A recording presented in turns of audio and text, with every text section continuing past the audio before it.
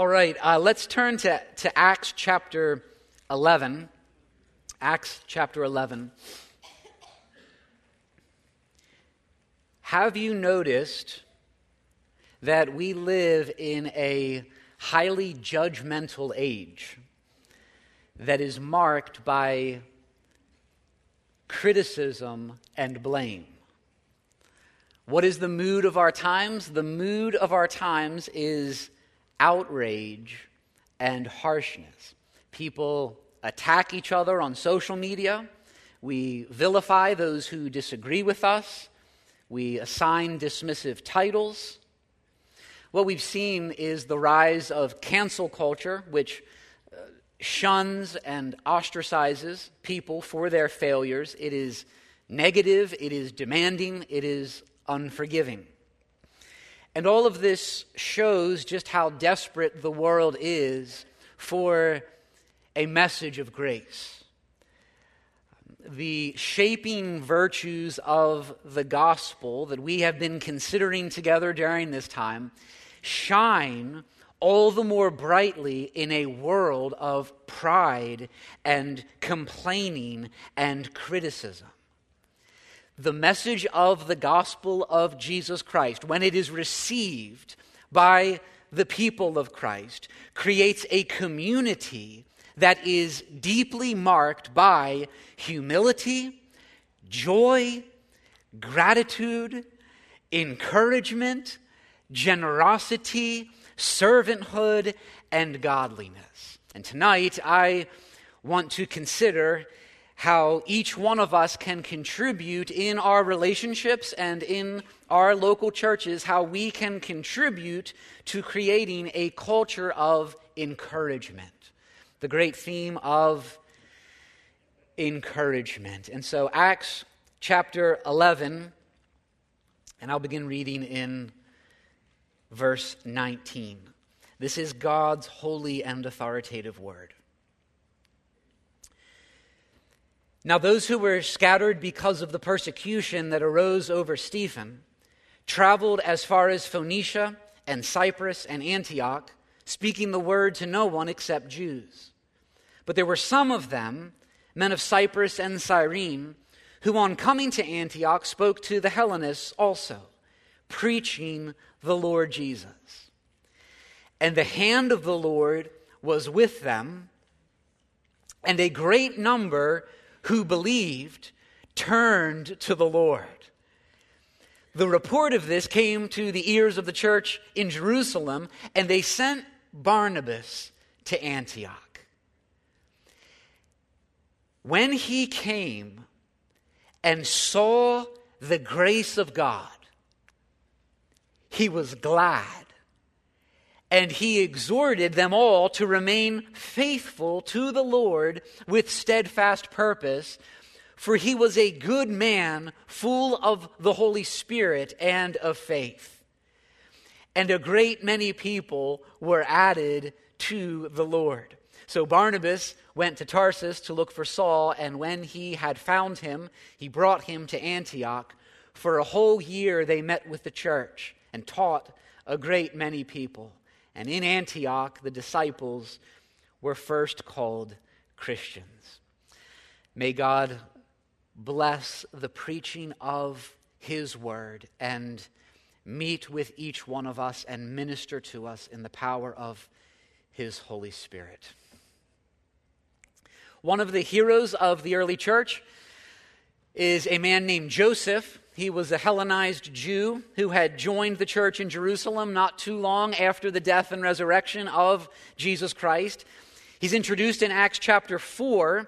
Acts chapter 4 describes what the early church was like, the remarkable unity and love that existed among these believers. It says they were of one heart and soul. Great grace was upon them all. And then there's one man in particular who is mentioned as an exemplar of this community of grace. He sold his property and gave the proceeds to the church. The joy of generosity. He wasn't in a leadership position at the time, but Joseph so excelled in encouragement and generosity and servanthood that he was given a nickname. And the nickname that he was given is Barnabas, meaning son of encouragement. The defining feature in how this disciple of Christ related to other believers was encouragement. I wonder, what nickname would I be given? Actually, whenever I think of Barnabas, I think of a nickname my friends gave me when I was in my early 20s. They called me the Hawk because I had the spiritual gift of pointing out people's faults and sins. Some of you didn't know that's a spiritual gift. I had it. I was so quick to bring correction and feedback and express concerns that my closest friends truly started calling me the Hawk. For me, it started when I was a kid. We had a weekly family night, and each week when we would gather together in my parents' living room, my parents would ask how the kids are getting along with their siblings, and we knew that moment was coming every week, and so I developed the habit of creating a list during the week of offenses that my brother and sister committed against me. So when that moment came, well, Mom, thanks for asking. On Monday, Ryan refused to share his bike with me. On Tuesday, Sarah yelled, "Stop it," at me in an irritated tone of voice. What I was doing isn't relevant. She yelled, "Stop it," in an irritated tone of voice. Here's what I've realized. I am naturally, left to myself, I am like the anti-Barnabas. I'm like the son of criticism. And that is why I so desperately need this man's example. He models for us all what it means to be a people of encouragement. Our God is the God of all encouragement, who desires his people to be a community of grace and refreshment. But this struggle to be sons and daughters of encouragement is a very real, everyday struggle. A culture of encouragement is tested whenever we are sinned against, or whenever we see weaknesses or mistakes in others. A culture of encouragement is tested in marriages when nagging and bitterness enter the relationship over time. A culture of encouragement is tested when we think the church should be different in a particular area and the leaders or the church members just don't seem to get it. The gospel had been worked so deeply into the soul of Barnabas that it shaped his entire life. It's the kind of person I want to be. Are you a son of encouragement? Are you a daughter of encouragement? Here's how we can be reproved by the example of Barnabas. We should be giving so much encouragement as a pattern, as a way of life, that we gain a reputation for it. That we're known as someone who is an encouragement to others. The question before us tonight is this: will we contribute to a culture of encouragement in the church that God has joined us to? Will we be people of grace? Will you and I be a source of genuine refreshment to others in the church through the ministry of affirmation that God has called us to? Each one of us has the responsibility to model and cultivate this kind of culture. How do we do that? That's what I want to look at. And there are three things that we learn from Barnabas about a culture of encouragement that I want to consider from these verses. First, in a culture of encouragement, people are quick to see grace in others. People are quick to see grace in others. This work in Antioch had just recently formed. They had scattered from Jerusalem, we're told, because of persecution. But when Barnabas goes to check on this fledgling work, where much instruction was still needed and no doubt weaknesses abounded, See what happens. Look at verse 23. When he came and saw the grace of God, he was glad, and he exhorted them all to remain faithful to the Lord with steadfast purpose. Remain faithful. You're faithful. You're doing well. Keep it up. I see grace, and I'm glad. He could have been primarily aware of the areas they needed to be instructed. He could have been primarily aware of their sin. He could have compared that church unfavorably with his previous experience in the church in Jerusalem, but instead he looks at this church and he sees the grace of God in their lives. In a culture of encouragement, people are quick to see grace in others. Does this mean we are to ignore weaknesses and sin?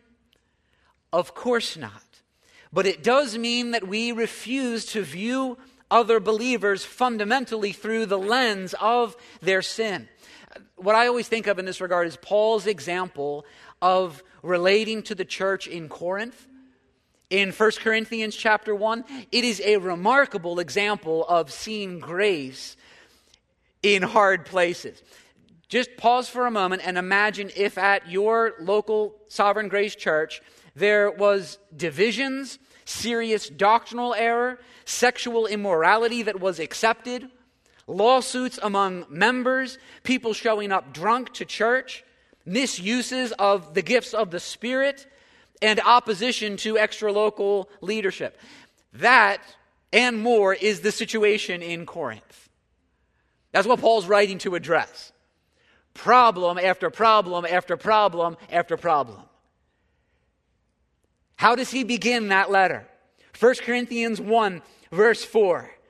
I give thanks to my God always for you, because of the grace of God that was given you in Christ Jesus, that in every way you were enriched in him, in all speech and all knowledge, even as the testimony about Christ was confirmed among you, so that you are not lacking in any spiritual gift as you wait for the revealing of our Lord Jesus Christ, who will sustain you to the end, guiltless in the day of our Lord Jesus Christ. That is an astonishing perspective to take of the people of God. The Puritans called this seeing evidences of grace. You observe evidences of the gracious activity of God in the lives of others. To be a Christian is to have our eyes opened to the reality of the grace of God. The Christian is one who can stand both at the foot of the cross and in the fellowship of community and joyfully say, I see grace. We've had our eyes opened. Once we passed by the cross, seeing no grace, seeing nothing glorious, seeing nothing attractive. But then the power of God broke into our hearts and our eyes were opened and we saw the beauty of the riches of the grace of God to us in Christ Jesus. And when our eyes are open to see grace, we see grace not only in God's actions in Christ, but we see his grace among the people of God, in the church. It may be that we see the gifts of the Spirit. It may be that we see the fruit of the Spirit. It may be that we see steadfastness in suffering, hope in the midst of lament, but we see it. Friends, are you quick to see grace in others? I'll tell you, the easily offended Christian is not likely to encourage many. Easily offended people distance themselves from others and allow a root of bitterness to grow. The Christian with a critical spirit is not likely to encourage many. Often what you have is those who have a commendable gift of discernment, but then discernment is made their greatest passion, which comes with the tendency to focus on the negative and to be critical of others. The Christian with a passion for a single issue is not likely to encourage many. We know some Christians who have a great passion for a particular application of the gospel, and this in and of itself is commendable. It might be care for the poor, it might be fighting racism, it might be advocating for the unborn. But what so often happens is that rather than using that passion to positively set an example or to take action with friends, you have the single passion Christian who spends all of their energy trying to get the church to do more and becoming agitated and judging other believers who don't seem to care or to measure up to their standard. The discouraged Christian is not likely to encourage many. We all battle discouragements, but when discouragements shape our outlook and our mood, we will no longer be mighty in faith and mighty in joy. The hyper-nostalgic Christian is not likely to encourage many. The nostalgic Christian treasures the ways that God has moved in the past, and rightfully so, but that then comes with a tendency to compare what used to be with what presently is. We need to be aware in our own lives of what tendencies we have that may work against a life of encouragement. And we all need the example of Barnabas, this man who is so skilled in seeing grace, because it is so much easier for all of us to criticize than it is to point out grace. There's a J.C. Ryle quote that has often spurred me on in this regard. He says in his book, Holiness, that there is no surer mark of backsliding and falling off in grace than an increasing disposition to find fault, pick holes, and see weak points in others. And his exhortation regarding what we see when we look at others, he says, let us be more quick to see grace and more slow to see imperfections. That's a good exhortation. Let us be, as the people of Christ, as the people who belong to the God of all grace, let us be more quick to see grace and more slow to see imperfections. Here's what so easily happens, and it often happens over time in relationships. What happens is that affirmations tend to diminish, and corrections or irritations tend to increase. And grace is taken for granted, and sins and weaknesses become the focal point of our relating to others. That is the very thing. You've seen that happen. If you haven't experienced it, you've seen it happen in relationships and in marriages and in churches. It is exactly what must never happen if we are to maintain a culture of encouragement. Not in our marriages, not in our homes, not in our friendships, not in ministry, and not in the church. For parents, let me make an application here. Seeing grace begins in the home. Even if we cannot point out evidences of saving grace in our children, we can point out evidences of common grace. We can share things that we appreciate about our kids. We can let them know that their strengths loom large in our minds. And the more distant you are relationally from a child, the more identifying grace needs to be an intentional priority. The more aware you are of areas that need to change in that child, the more aggressive you need to be in seeing grace.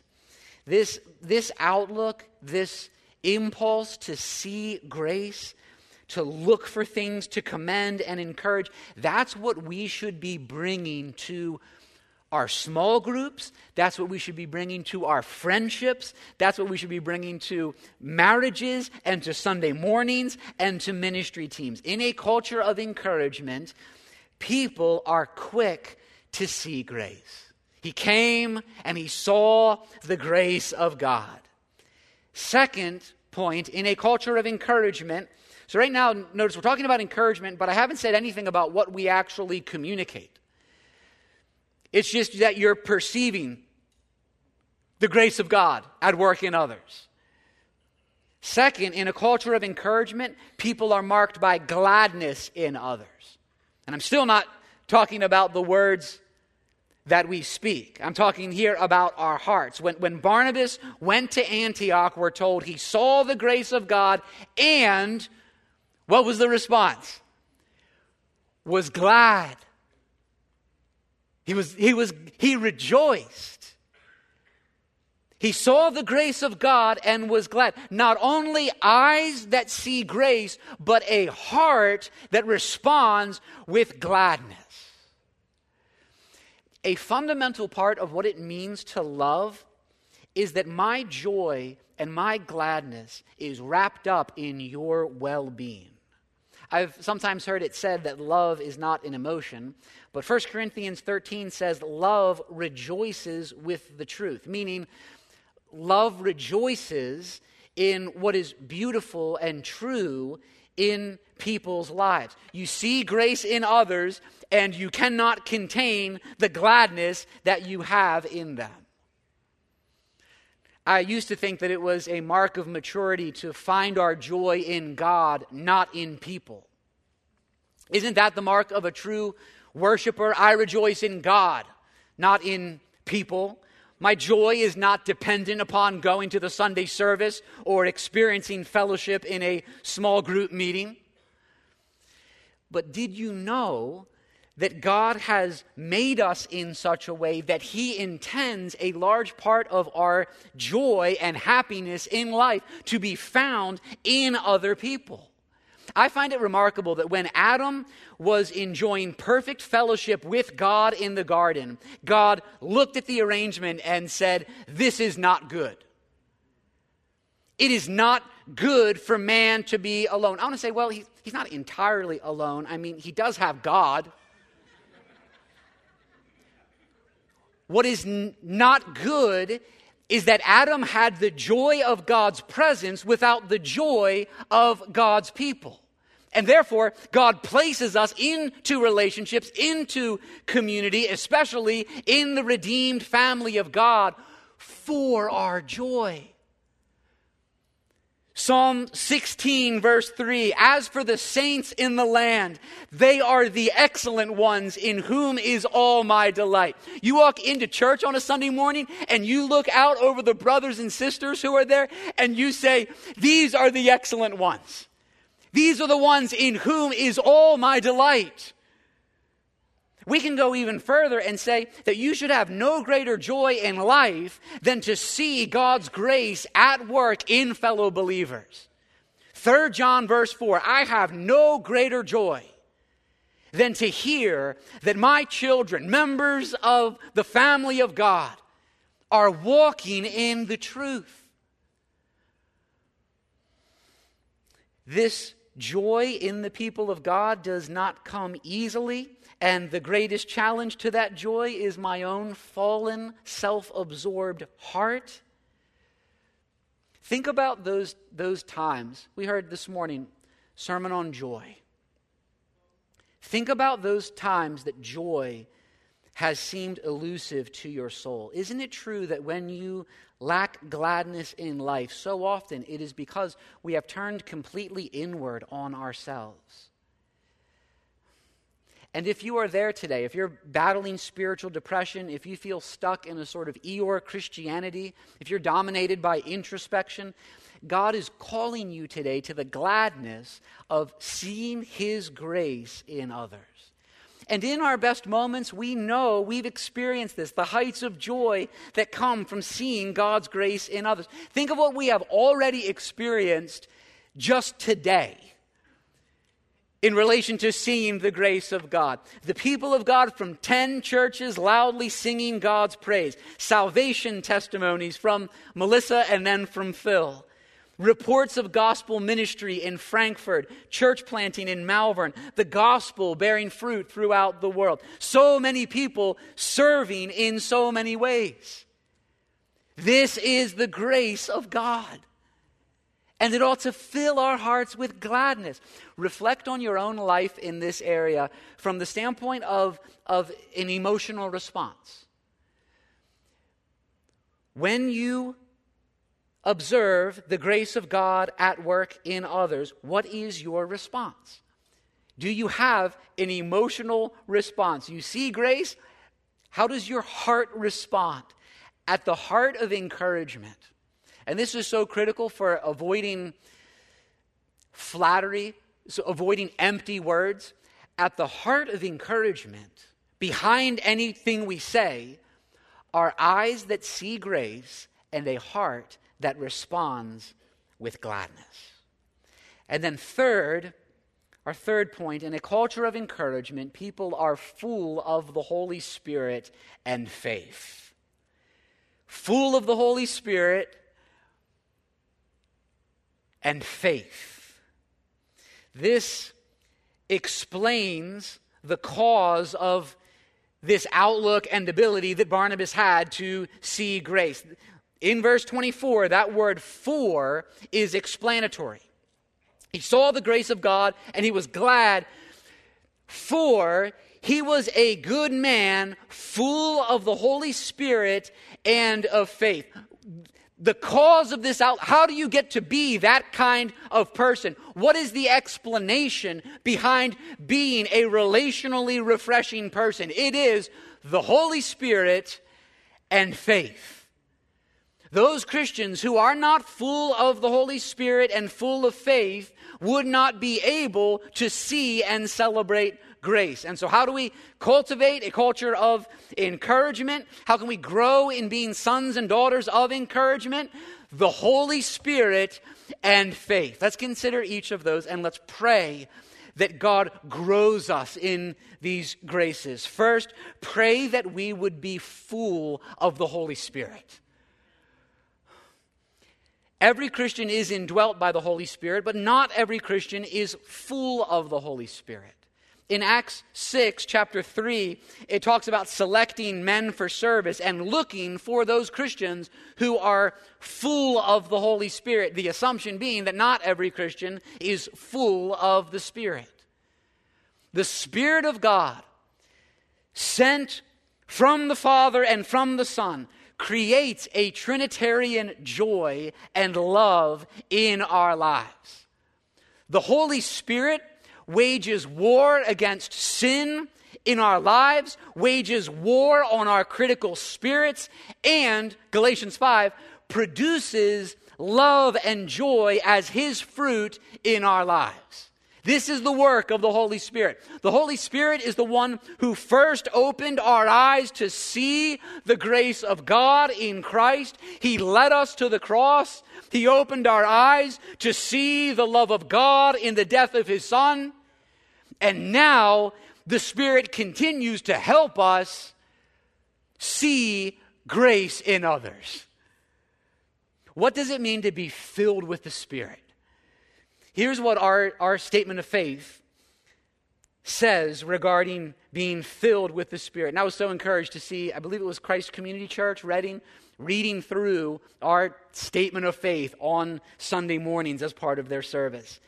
This is what it says. To be filled with the Spirit is to be more fully under His influence, more aware of His presence, you know what He's doing, and more effective in His service. All Christians, therefore, must continually seek to be filled with the Spirit by living and praying in such a way that invites the Spirit's work among us, actively longing for God to accomplish His gracious purposes in us and through us. The filling of the Spirit brings to God's people a deeper knowledge of Christ, an increased desire for holiness, a stronger commitment to unity and love, a greater fruitfulness in ministry, and a deeper gratitude for our salvation. Being filled with the Spirit makes all the difference in the life of a Christian. Those who are full of the Spirit expect God to move when we gather. Those who are full of the Spirit are open to God moving in unplanned ways, and they desire that. Those who are filled with the Spirit are not content with our current experience of God's empowering presence. They long for more. They cry out for more. And one of the great fruits of being filled with the Spirit is that we are more aware of the grace of God in others, and it fills our hearts with joy. pray to be filled with the Spirit. And second, pray that we would be full of faith. Have you considered the role of faith in community and in the Christian life? Faith takes a particular outlook of weaknesses in others and the trials that we face. There is a world of difference between seeing the church without eyes of faith versus seeing the church with eyes of faith. Faith makes all the difference in life, in relationships, and in service. It is faith that enlivens our work with joy by giving us a divine perspective of others. Faith is not just sort of positive thinking. Faith taps into seeing people as God sees them. It taps into reality. One author talks about what it means to be full of faith, and I like this example that he gives. It has stuck with me. He uses an everyday example in parenting. He says, say a boy breaks a chair because he was jumping on it from the bunk bed. Okay, that's the situation. Boy breaking a chair, he's jumping on it from the bunk bed. Unbelief sees the cost of replacing the chair. Faith sees aggressiveness and courage, both of which obviously need to be directed and disciplined. Or suppose a boy gets into a fight protecting his sister. Unbelief sees the lack of wisdom that created a situation that could have been easily avoided. Faith sees an immature masculinity that is starting to assume the burden of manhood. Unbelief squashes. Faith teaches. Faith takes the boy aside and tells him that this part of what he did was good, while that other part of what he did got in the way, and this is how to do it better next time. You see how faith relates to people? And God is calling us to be a people full of faith. You want to be the kind of Christian who has the ability to see the unseen. Faith can see past the surface to identify the activity of God in the life of a fellow sinner. Faith is aware of the character of God. Faith is aware of the activity of God in others. And faith is confident. Faith sees the miraculous change that God has done in the lives of others by regenerating them. And faith knows that if that change occurred, then any change is possible. In fact, it's not only possible, it is likely. And faith remembers that in a short while, the people of God will be perfected. And therefore, faith refuses to be discouraged by sin. Faith enables us to relate to others with an awareness of where God has been at work and where God is currently at work in them and how he will continue his good work until Christ comes again. Christian, cultivate faith in your soul and allow this faith to shape the way you view others in the church. What does it mean to create a Barnabas culture? What does it mean to create a culture of encouragement? It means you see grace. It means that you respond with gladness.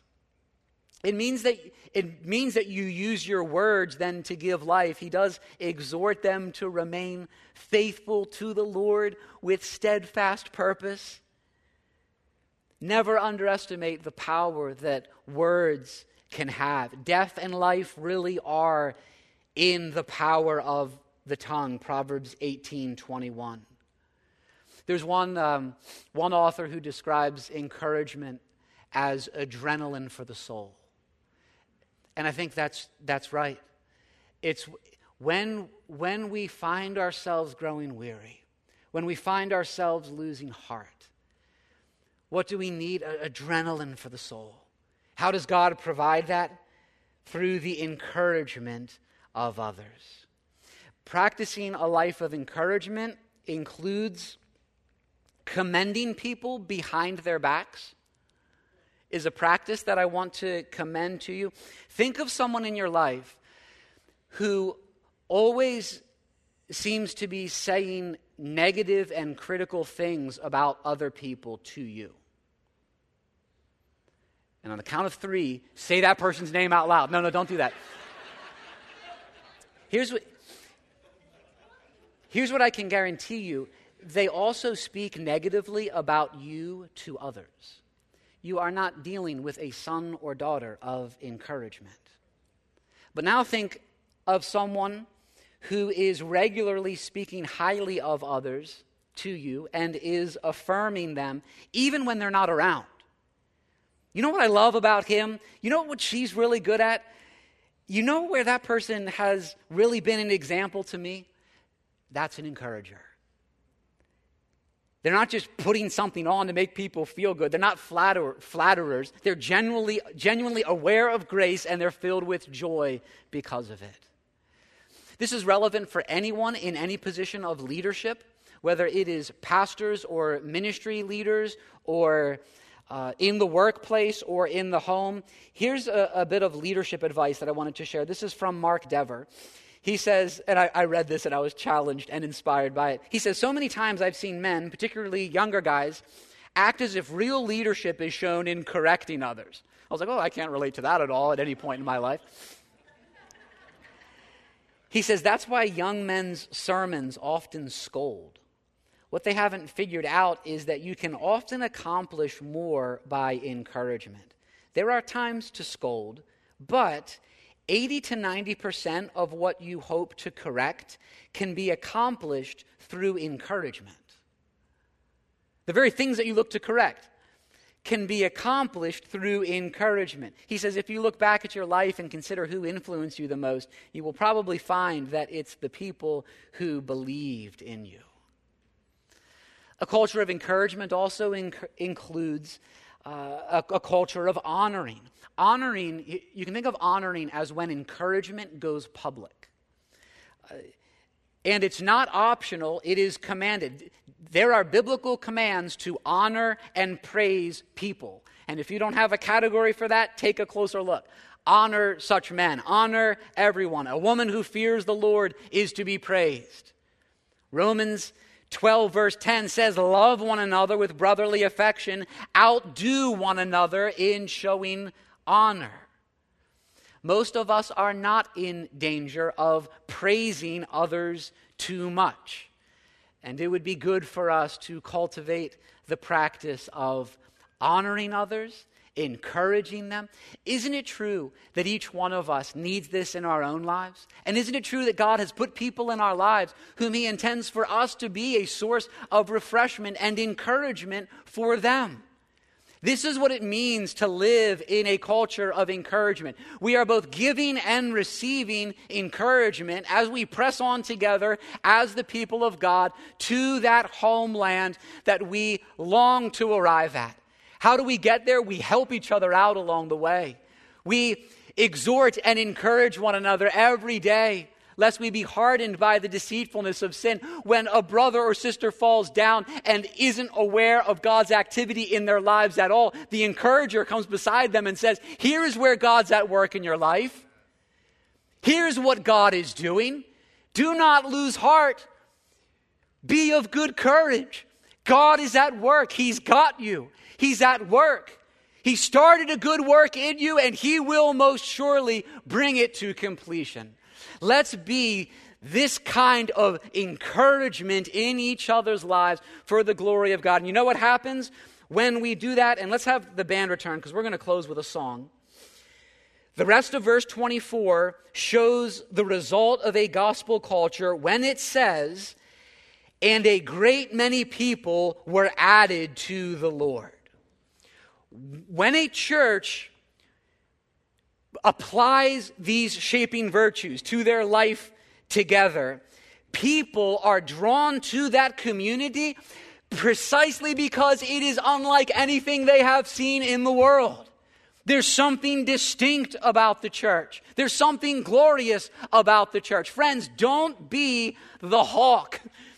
Be a Barnabas. See grace. Respond with gladness.